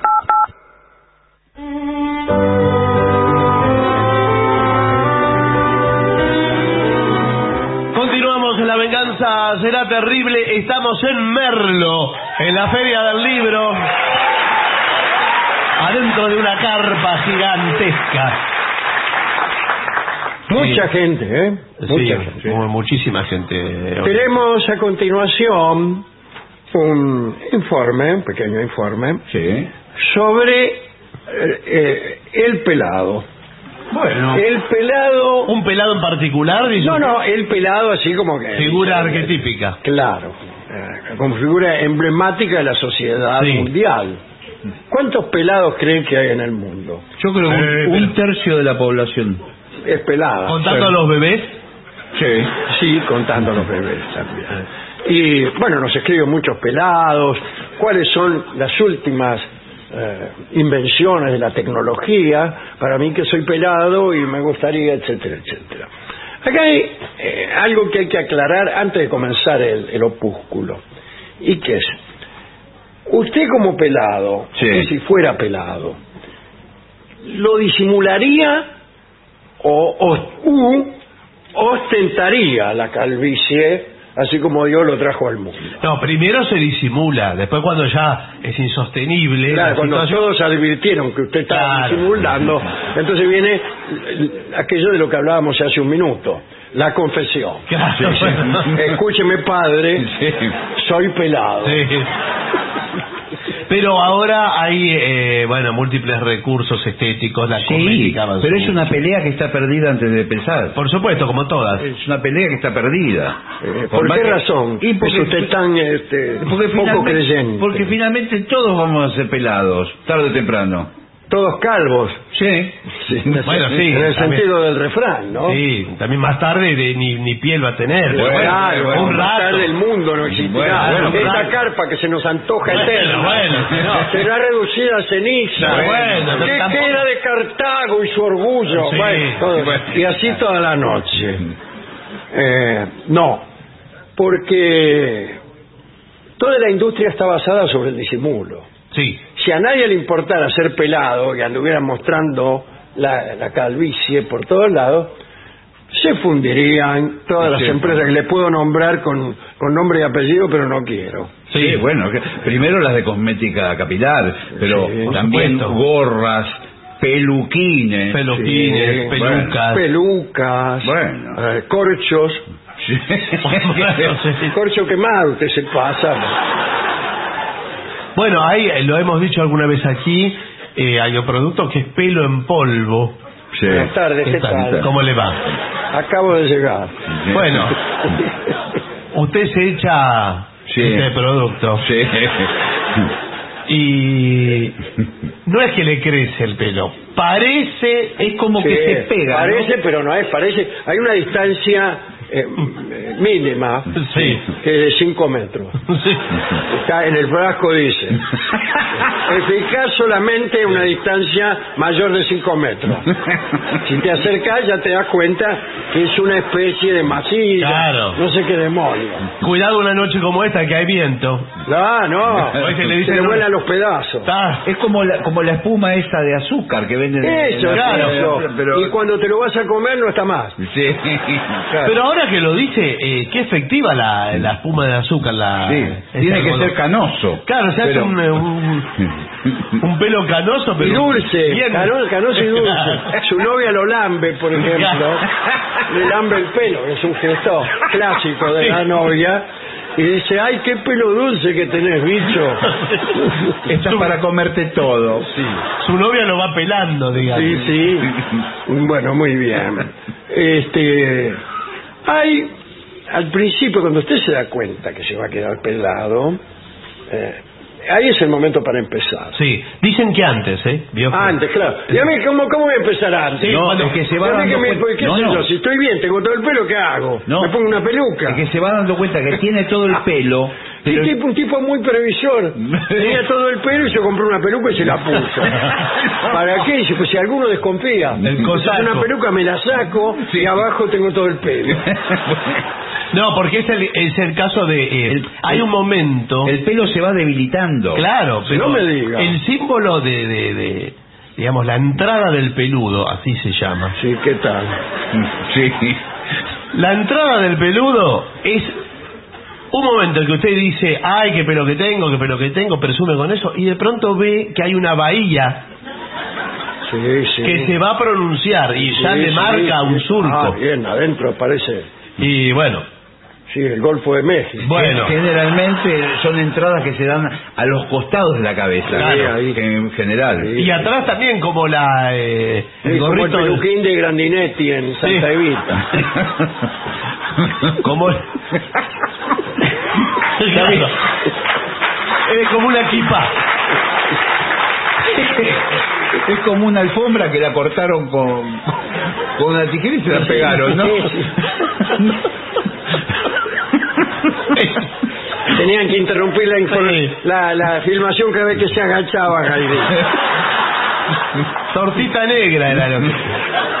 Bueno, pobre Grandinetti es un actor extraordinario y nosotros lo estamos cargando desde hace Nosotros no, usted lo está cargando. Nosotros no, yo me meto. Yo lo puedo cargar porque soy amigo. Claro, yo no. No, yo igual tampoco. Que Rolón. Acá el único que lo carga a Rolón soy yo. Sí. Bueno, remedios naturales se pueden usar también, que son los que no sirven para nada, ¿no? Están los remedios naturales, que son los que no sirven para nada, y los remedios verdaderos que tampoco sirven para nada, pero son caros. No, bueno, pero está el baño de remolacha, por ejemplo, que se usa mucho para... El baño de remolacha, dicen que en 2 años empiezan a ver los resultados. Las manchas. Sí, las manchas coloradas. ¿Qué hace pelirrojo? Sí. Pero no, remolacha no, pero sí es cierto en el CONICET. Todo es cierto, ¿qué? No. Yo digo mentiras. En el CONICET hicieron un estudio muy avanzado con la borra del café. Pero eso es para adivinar. Claro. No. ¿Usted quiere que lo adivinen o que le crezca el pelo? No. Adivine si se le va a caer el pelo. Claro, sí. Yo le adivino, no le va a crecer nada. Claro. Se pasan borra de café y bueno. Lo que está muy en boga es el masaje capilar. ¿Cómo es, doctor? Sí, ¿qué tal? ¿Cómo le va? ¿A qué le llaman masaje capilar? Porque yo no sé. Tengo miedo de ir y que... No, nosotros vamos... que abusen. No. Nosotros lo decimos, vamos en busca del folículo piloso. Ah, ¿qué te dije? Te dije que no había que ir. Y lo estimulamos.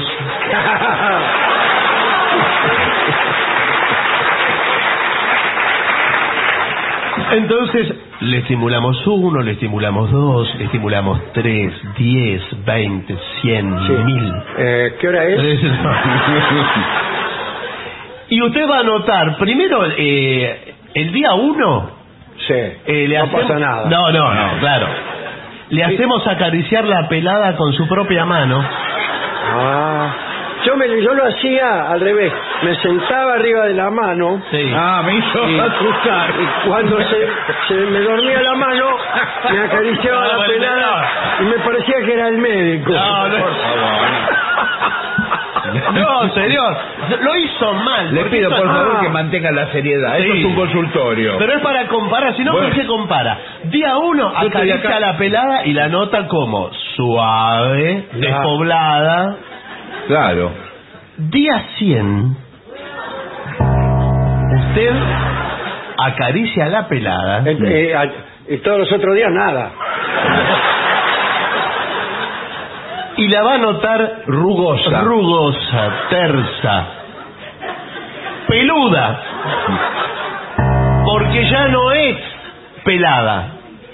Estamos en presencia de un milagro. De una cabellera incipiente, le dice usted. Claro, porque le dicen a la calvicie. Bueno, dígale. Quiere decir que sí, así como empedernido quiere decir soltero. Pero cuidado, porque si usted abandona el tratamiento antes, no tiene sentido. No le da resultado. Y si lo abandona en ese día, tampoco. Al día 101 se le cae todo. Y si comete el más mínimo error, claro, porque tampoco. Es como si fuera, se puede hacer una analogía con una semilla y que sale una planta, ¿verdad? No. Bueno, usted haga la que quiera, pero es incorrecta. Bueno, acá tengo algunos tratamientos, como el de miel de abejas con yema de huevo. Bueno. Y aceite de romero. Qué arquero, ¿eh?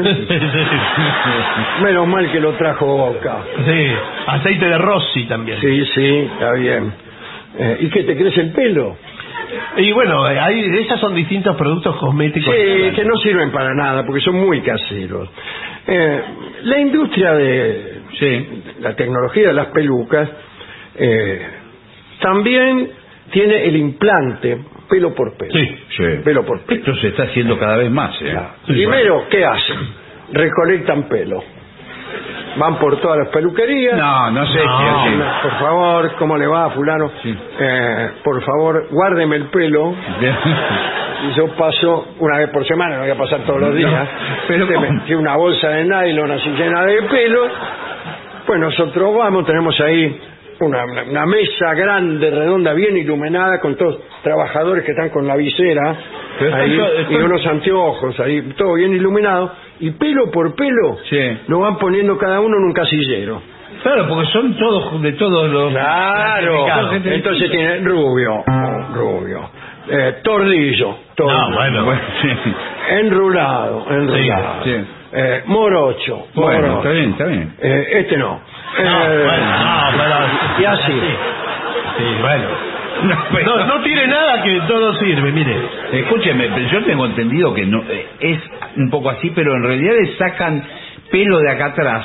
¿De dónde? De acá atrás. Mire que esto es radio, señor, por favor, aclare.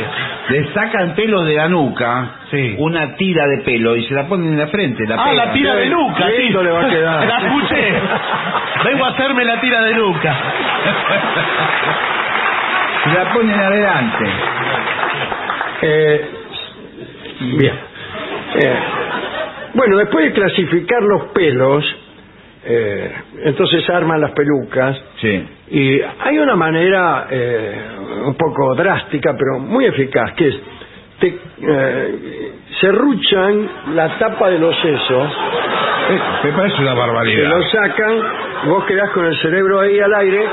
Hay que tener cuidado, pero tenemos mucho cuidado. Nosotros todos, el quirófano desinfectado, siempre hacemos esa pequeña operación. ¿Y qué hace? Serruchamos todo alrededor, sacamos la tapa de los sesos. Por favor. Y se queda ahí tranquilamente mirando televisión. No se rasque, no se toque. Nada.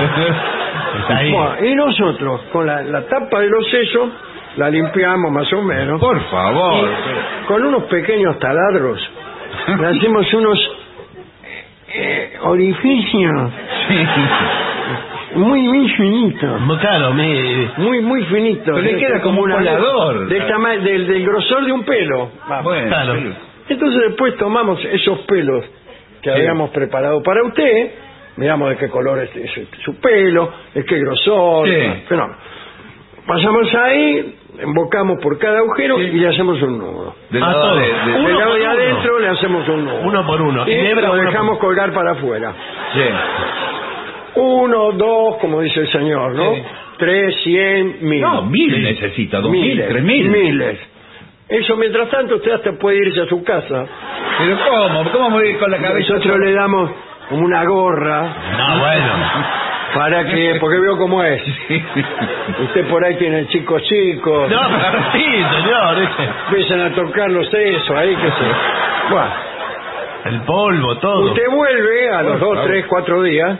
Nosotros ya tenemos la peluca, y usted llega a la vez, la tenemos puesta ahí. ¡Qué impresión! Una cabeza ahí como la de Geniol, la ponemos arriba. Y usted dice, qué hermosa cabellera. Es la suya. ¿Y qué hace? ¿Después lo pegan? Después, con la misma tapa de los sesos, se la ponemos. Perfecto. Que calce perfecto. Que le ponemos alrededor, primero le ponemos una junta. ¿Qué queda? Como una vincha después. Una junta para que no pierda fluido cerebral. Pero se hubiera acordado. Ponemos una junta. Ahí viene con un sellador. Sí, me imagino. Nosotros trabajamos, no le vamos a dejar floja. La tapa del marote, ¿vio? Vienen los amigos, usted los saluda. En vez de sacar el sombrero, se saca la tapa de los sesos. Séllelo bien, porque yo tengo pileta, en verano me quiero meter la pileta. Se tire y por ahí ve flotando la tapa de los sesos. Lo usan para la ensalada después.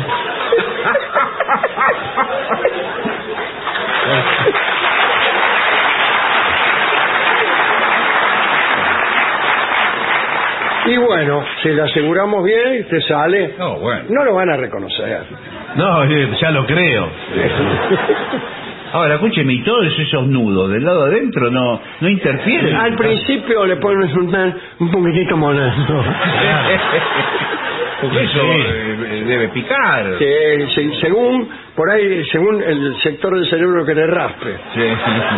Sí, por ahí raspa el sector donde está la voluntad, ponele. Y usted se levanta de la cama, sale, agarra la moto y funda un pueblo. Pero después eso se le va pasando. Vio como la gente funda un pueblo, 2, 3, después ya. ¿Para qué? ¿Para qué? Sí. Con todos los pueblos. Menuda floja. Bueno, después está la venta de peluquines, ¿no? Sí, los peluquines. Bueno. Lo que pasa es que es muy difícil que queden bien el peluquín. Claro, sí. Que se agarre además, ¿no? Sí. Porque ese es el defecto del peluquín. Se te sale. Sí, Se te sale. ¿Y cómo lo pegás? No. Queda feo pegado. Incluso salen gotas como chorros. Chorrea el poxipol por la 100. Tendría que instalarse como un velcro. Así, eso sí. Se lo pone y después se lo arranca. Ay, se me ponen la piel de gallina. Ahora, igual. No, pero no sé, ¿sabe? El que tiene peluquín con velcro se agarra la costumbre de jugar. Se lo saca, se lo pone, se lo saca, se lo pone. Pero está en la sala de espera del dentista. Y la mujer dice, dejate de jugar con el velcro. Se mete lápices y cosas. Bueno, y una cosa que yo le recomiendo, si se va a poner una peluca, un peluquín, trate de que sea el mismo color que el pelo que usted ya tiene. Y bueno, es el que había de oferta. Vio eso donde aquí en el nacimiento, en la patilla, tenemos un color de pelo y después arriba de golpe estalla el colorado. Pero sí, ahora se usan los pelos de distintos colores. Sí, bueno, usted puede disimularlo por eso, puede pasar. No, pero eso los que tienen pelo de verdad. Ahora me gritan comadreja cuando salgo a la puerta de mi casa. Si ya de antes le decían comadreja. Bueno, en Rusia, por ejemplo, con los peluquines, sacarle a uno, como un chiste, el peluquín, ofensa mortal. ¿Ah, sí? Ofensa mortal.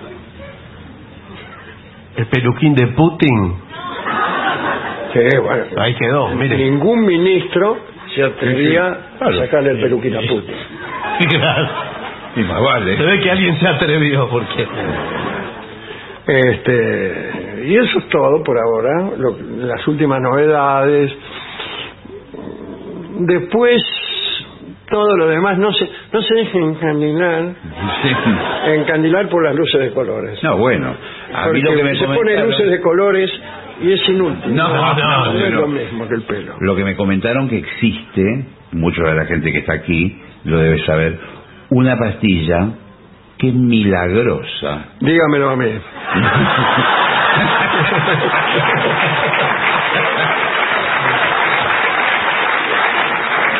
Bueno, muchas gracias. Estamos en Merlo. En Merlo, señores. Y vamos al concierto final de nuestro programa La venganza será terrible. Tenemos algunos mensajes, me dice el equipo de producción, o no es verdad. ¿Quiere que yo trate de leer alguno? Sí, lea este, por ejemplo. Estos son... Este dice... Nada, estos son instrucciones de nuestro equipo de producción. Queridos Vengadores, saludos para mi pequeña borrega, que se llama María Victoria. ¿A dónde está? No se sabe. No se sabe, no quiero. Ahí. Esto lo dice Cristina de Ushuaia.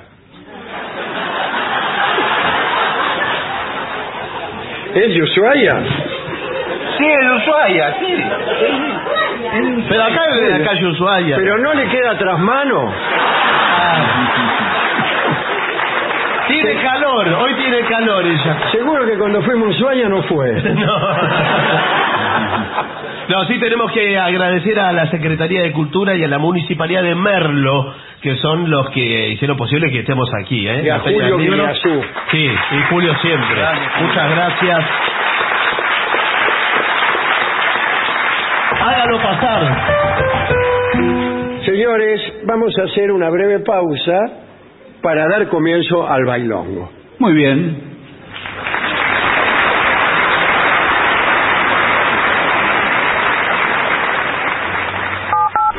$7.50. Lo mejor de la 750 ahora también en Spotify. La 750 en versión podcast, para que la escuches cuando quieras. Lo mejor de la 750 en Spotify. Dale play. Te despertás, desayunás algo rico, agarras la bici o el micro y a trabajar o estudiar. El mundo está acelerado y ahora la forma de jugar también. Vas a tu agencia de lotería amiga, jugás a la instantánea y podés ganar al instante. La instantánea, rápido, fácil y sin esperar el sorteo. Lotería de la provincia, Gobierno de la provincia de Buenos Aires. 7.50.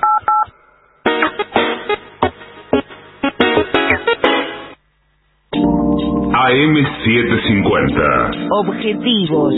Objetivos. Pero no imparciales. Pero no imparciales. AM750. Objetivos. Pero no imparciales.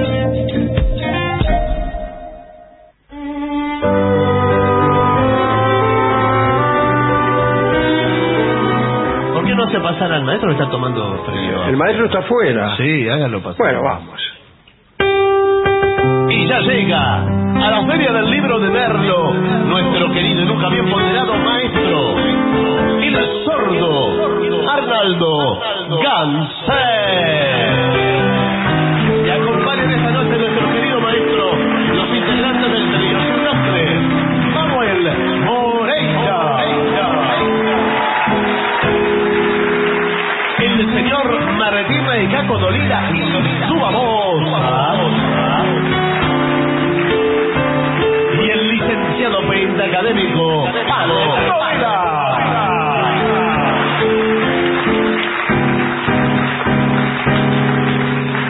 Buenas noches, maestro. Buenas noches a la gente del trío. ¿Qué tal? Muy buenas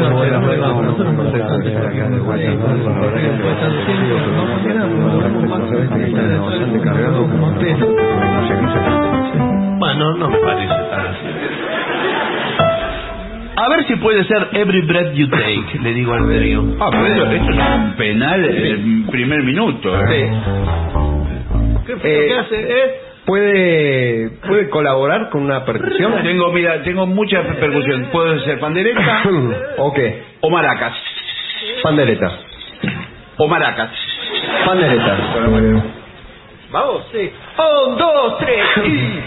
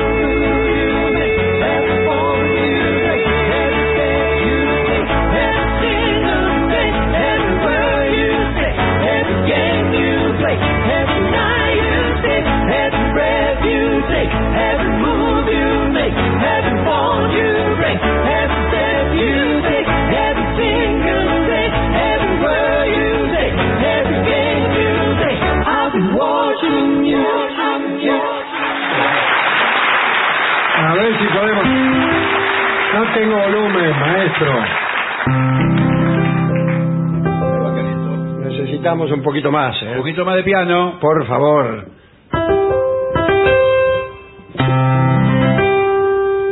Vamos a ver qué hacemos. A ver, una introducción de milonguita podría ser...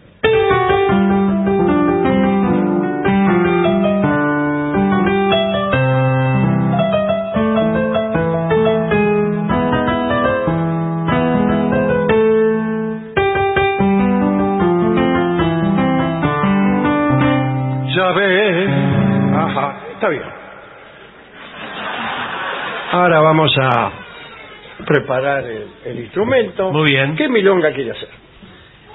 ¿Cuál le gusta a usted? ¿Hay... No, a mí me gustan todas las milongas. ¿La fulana? Pero es muy difícil la fulana. Bueno, pero justo entonces... ¿Qué pregunta? Pero qué linda que es, ¿eh? Porque es muy difícil. La fulana puede ser que admita esa introducción, ¿eh?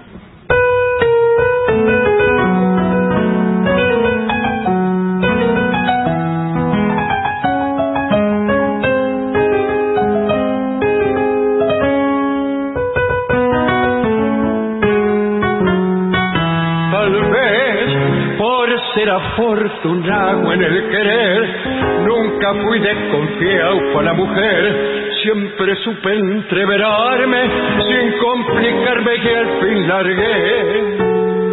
La fui de mozo, taure y rompedor, mientras duró el jueguito ligador, pero la última fulana me adelantó el reloj. La vi pasar y me enredé en la armonía de su andar. Qué monumento el churro aquel, que caridad. Nunca creí, pobre de mí, que esta fulana fuera mi fin. Cuando mi orgullo de varón entró en el juego de plantones y de ruidos que ya me miraba así. Que no puedo, que quién sabe que esta noche, que mañana, la cuestión que la fulana me dio el dulce y lo mordí.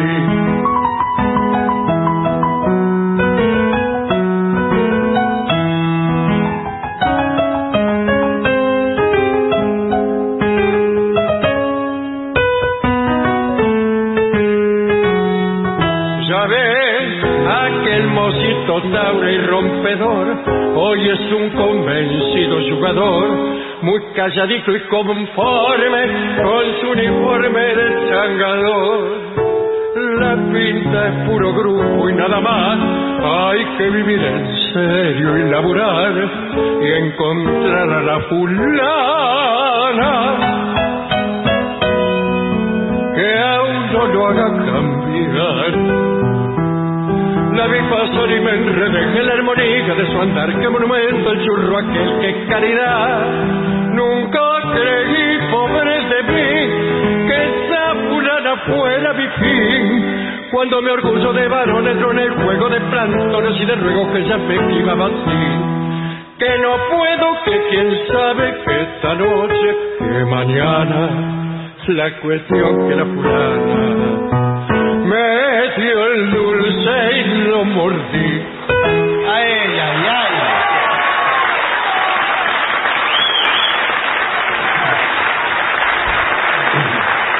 Bueno, acá también le pedían al trío sin nombre alguna milonga de Elvis Presley. Si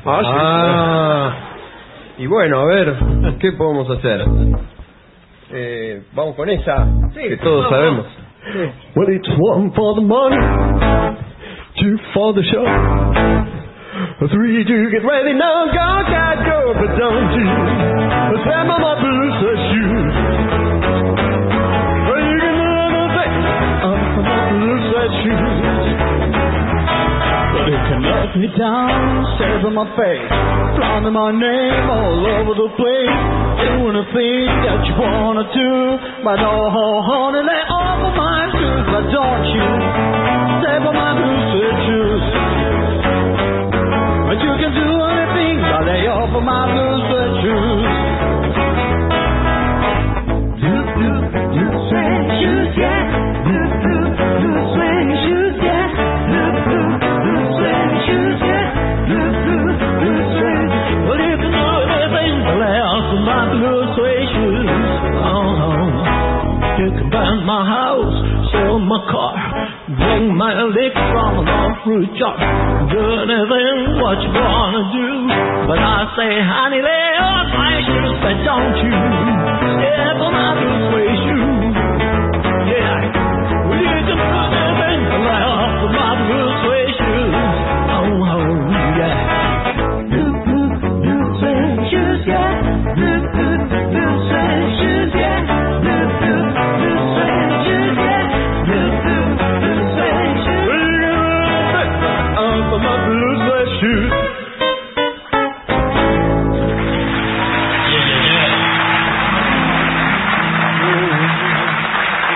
Un tango raro. A ver. Hace mucho que no lo toco y...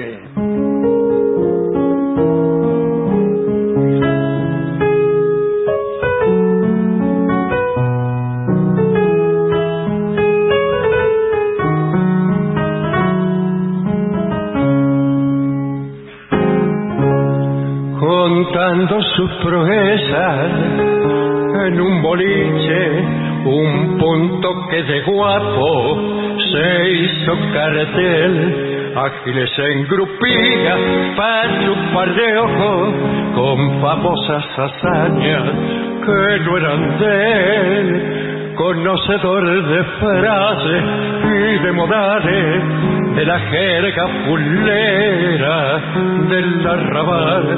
Se contaban historias fenomenales en que siempre tenía rol principal, pero cayó una noche un veterano cuando está haciendo cuento de Pochetín, que arrancó la careta al falso guapo, dejándole la propia de malandrín.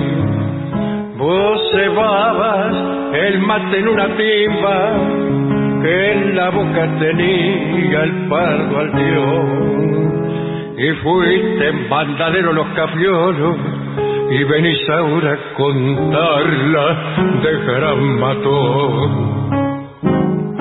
Te llamaban el ganso porque de otario tenías bien ganada la credencial, y tu chanza mejor fue aquel prontuario por ladrón de gallina en un corral, y a rematar la suerte cayó al boliche la mujer del famoso haz de cartón, y diciéndole: fiera, raja pa' dentro, bárreme bien la pieza, cuida el bullón.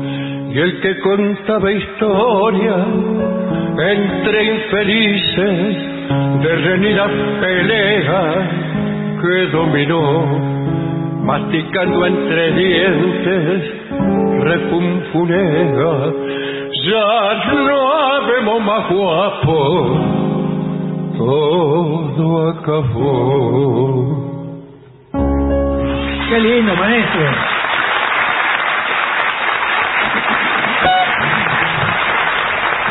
Se anda diciendo aquí en Merlo que anda el indio. Es totalmente cierto. Muy bien. Muy bien. Llegó recién. Llegó recién. Bueno, ¿y pidieron alguna? Pidieron el tema de las 3 sílabas idénticas. Upa, a ver. Vamos a ver. ¿Esto va si con lo percusión? acertamos. Sí, con todo. ¿Va con pandereta o con maracas? Con las dos cosas. Va. Vamos. 1, 2, 3 y...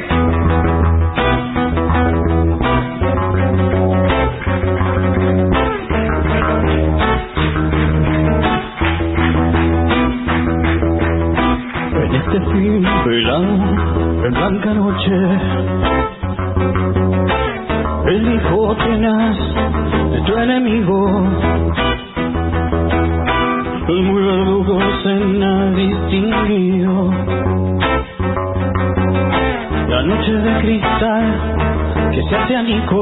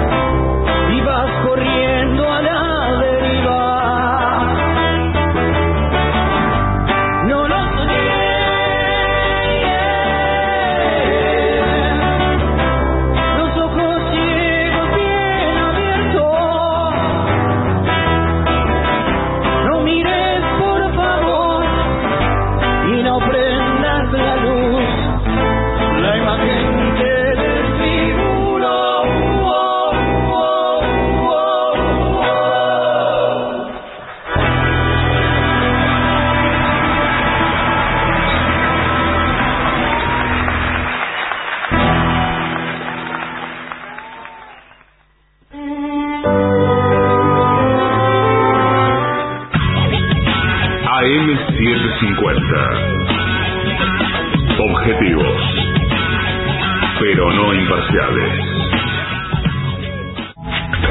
Lo mejor de la 750 ahora también en Spotify.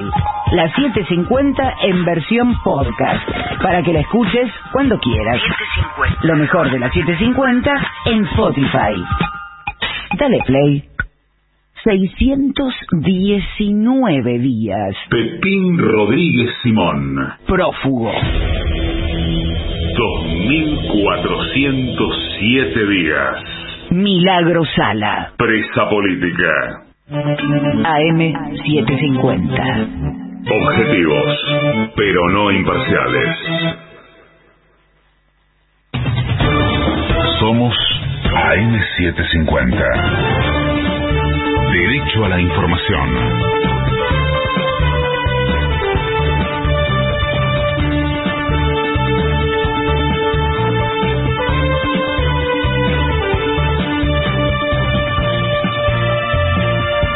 Ahora 1:55 minutos, la temperatura en Buenos Aires es de 5 grados 9 décimas, el cielo está despejado, humedad 69%.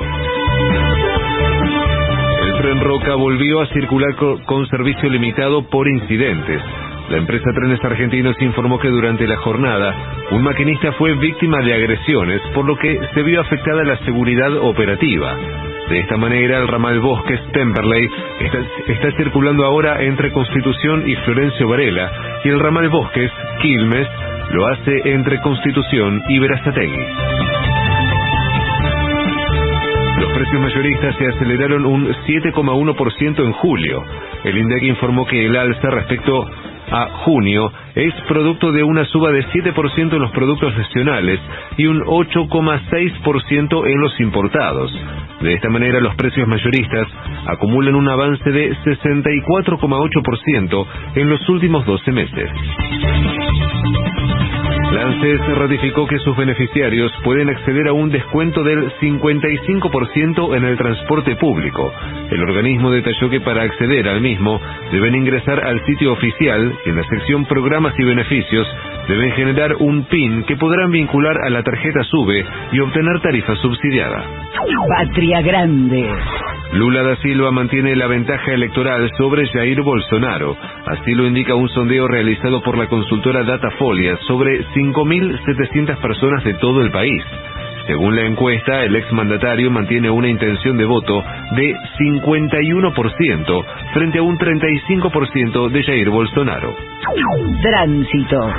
Desde las 8 de la mañana estarán complicadas las inmediaciones de Comodoro Pi al 2002 en el barrio de Retiro por una concentración. Luego, a las 10 de la mañana, organizaciones sociales marcharán desde Avenida de Mayo y 9 de Julio hacia la Plaza de Mayo. En Buenos Aires, la temperatura es de 5 grados 9 décimas, el cielo está despejado, humedad 69%. Federico Martín. Somos AM750. Derecho a la información.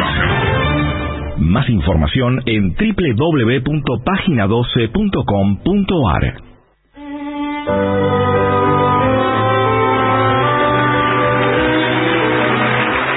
Y aquí en la Feria del Libro de Merlo ya se percibe el resplandor dorado de la trompeta de Guilherme.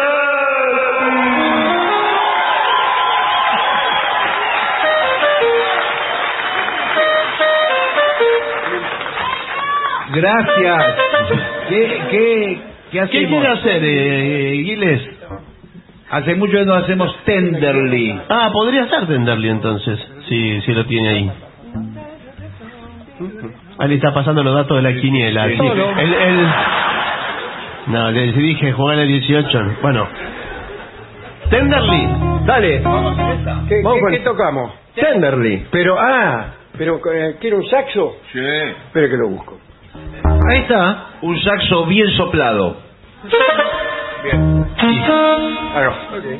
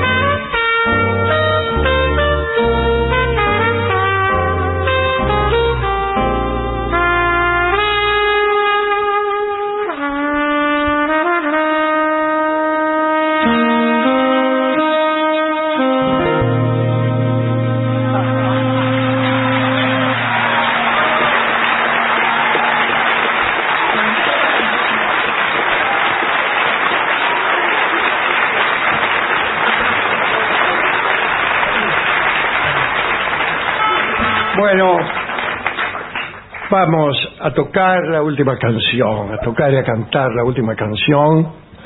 Quiero agradecerles muchísimo realmente a los que están aquí en esta noche tan fría y tan mega. Gracias, hay gente que se está calentando de distintas. Sí. Incluso me ha dicho que hay gente por aquí que todavía hoy sigue levantando los parquets para hacer asados y calentarse la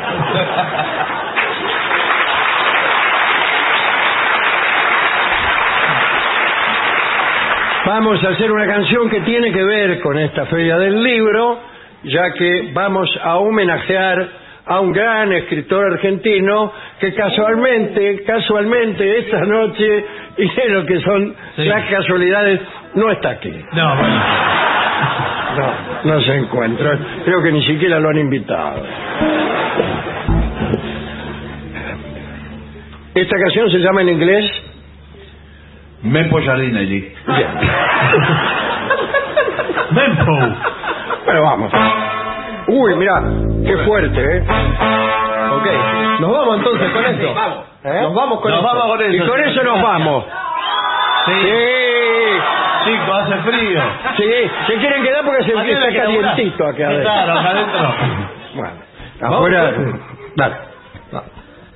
1, 2, 3.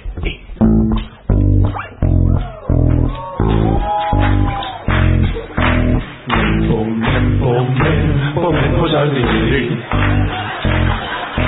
Mempo Giardinelli.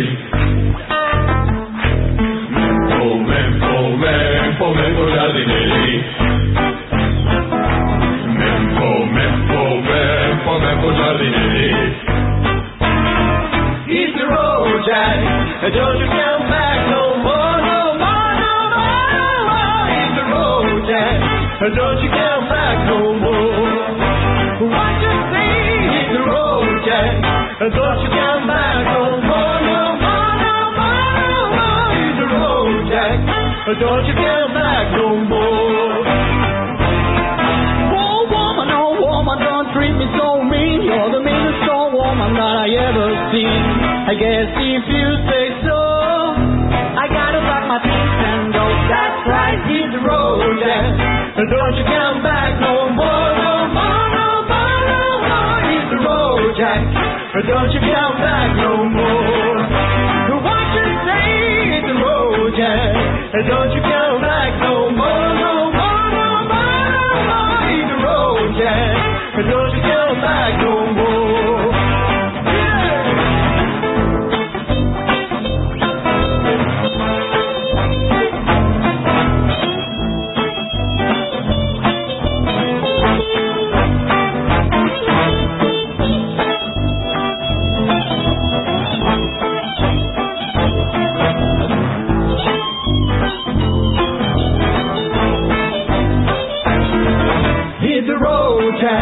Don't you come back no more, no more, no more, no more. Hit the road, Jack. Don't you come back no more. What you say? Hit the road, Jack. Don't you come back no more, no more, no more, no more. Hit the road, Jack. Don't you come back no more. Mempo, don't you come back no more. Mempo, don't you come back no more. Mempo, don't you come back.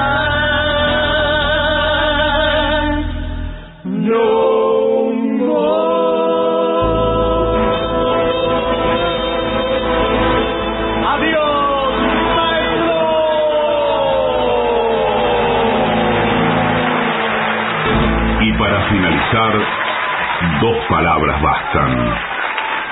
Gracias.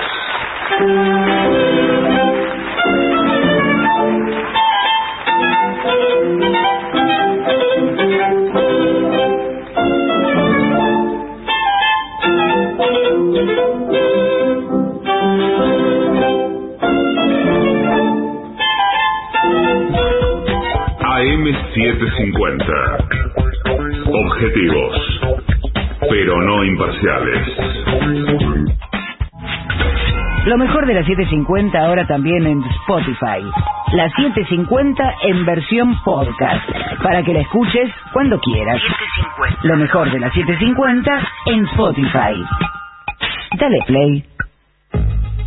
AM750. Objetivos, pero no imparciales. AM750. Objetivos, pero no imparciales.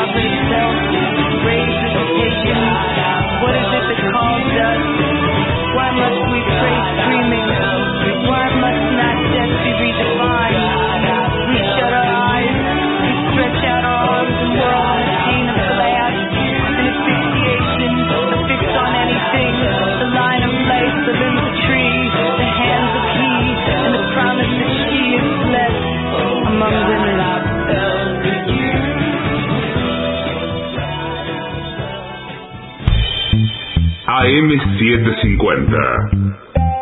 Objetivos, pero no imparciales. AM750. Objetivos, pero no imparciales. AM750. Pero no imparciales. AM750. Objetivos, pero no imparciales. Presenta.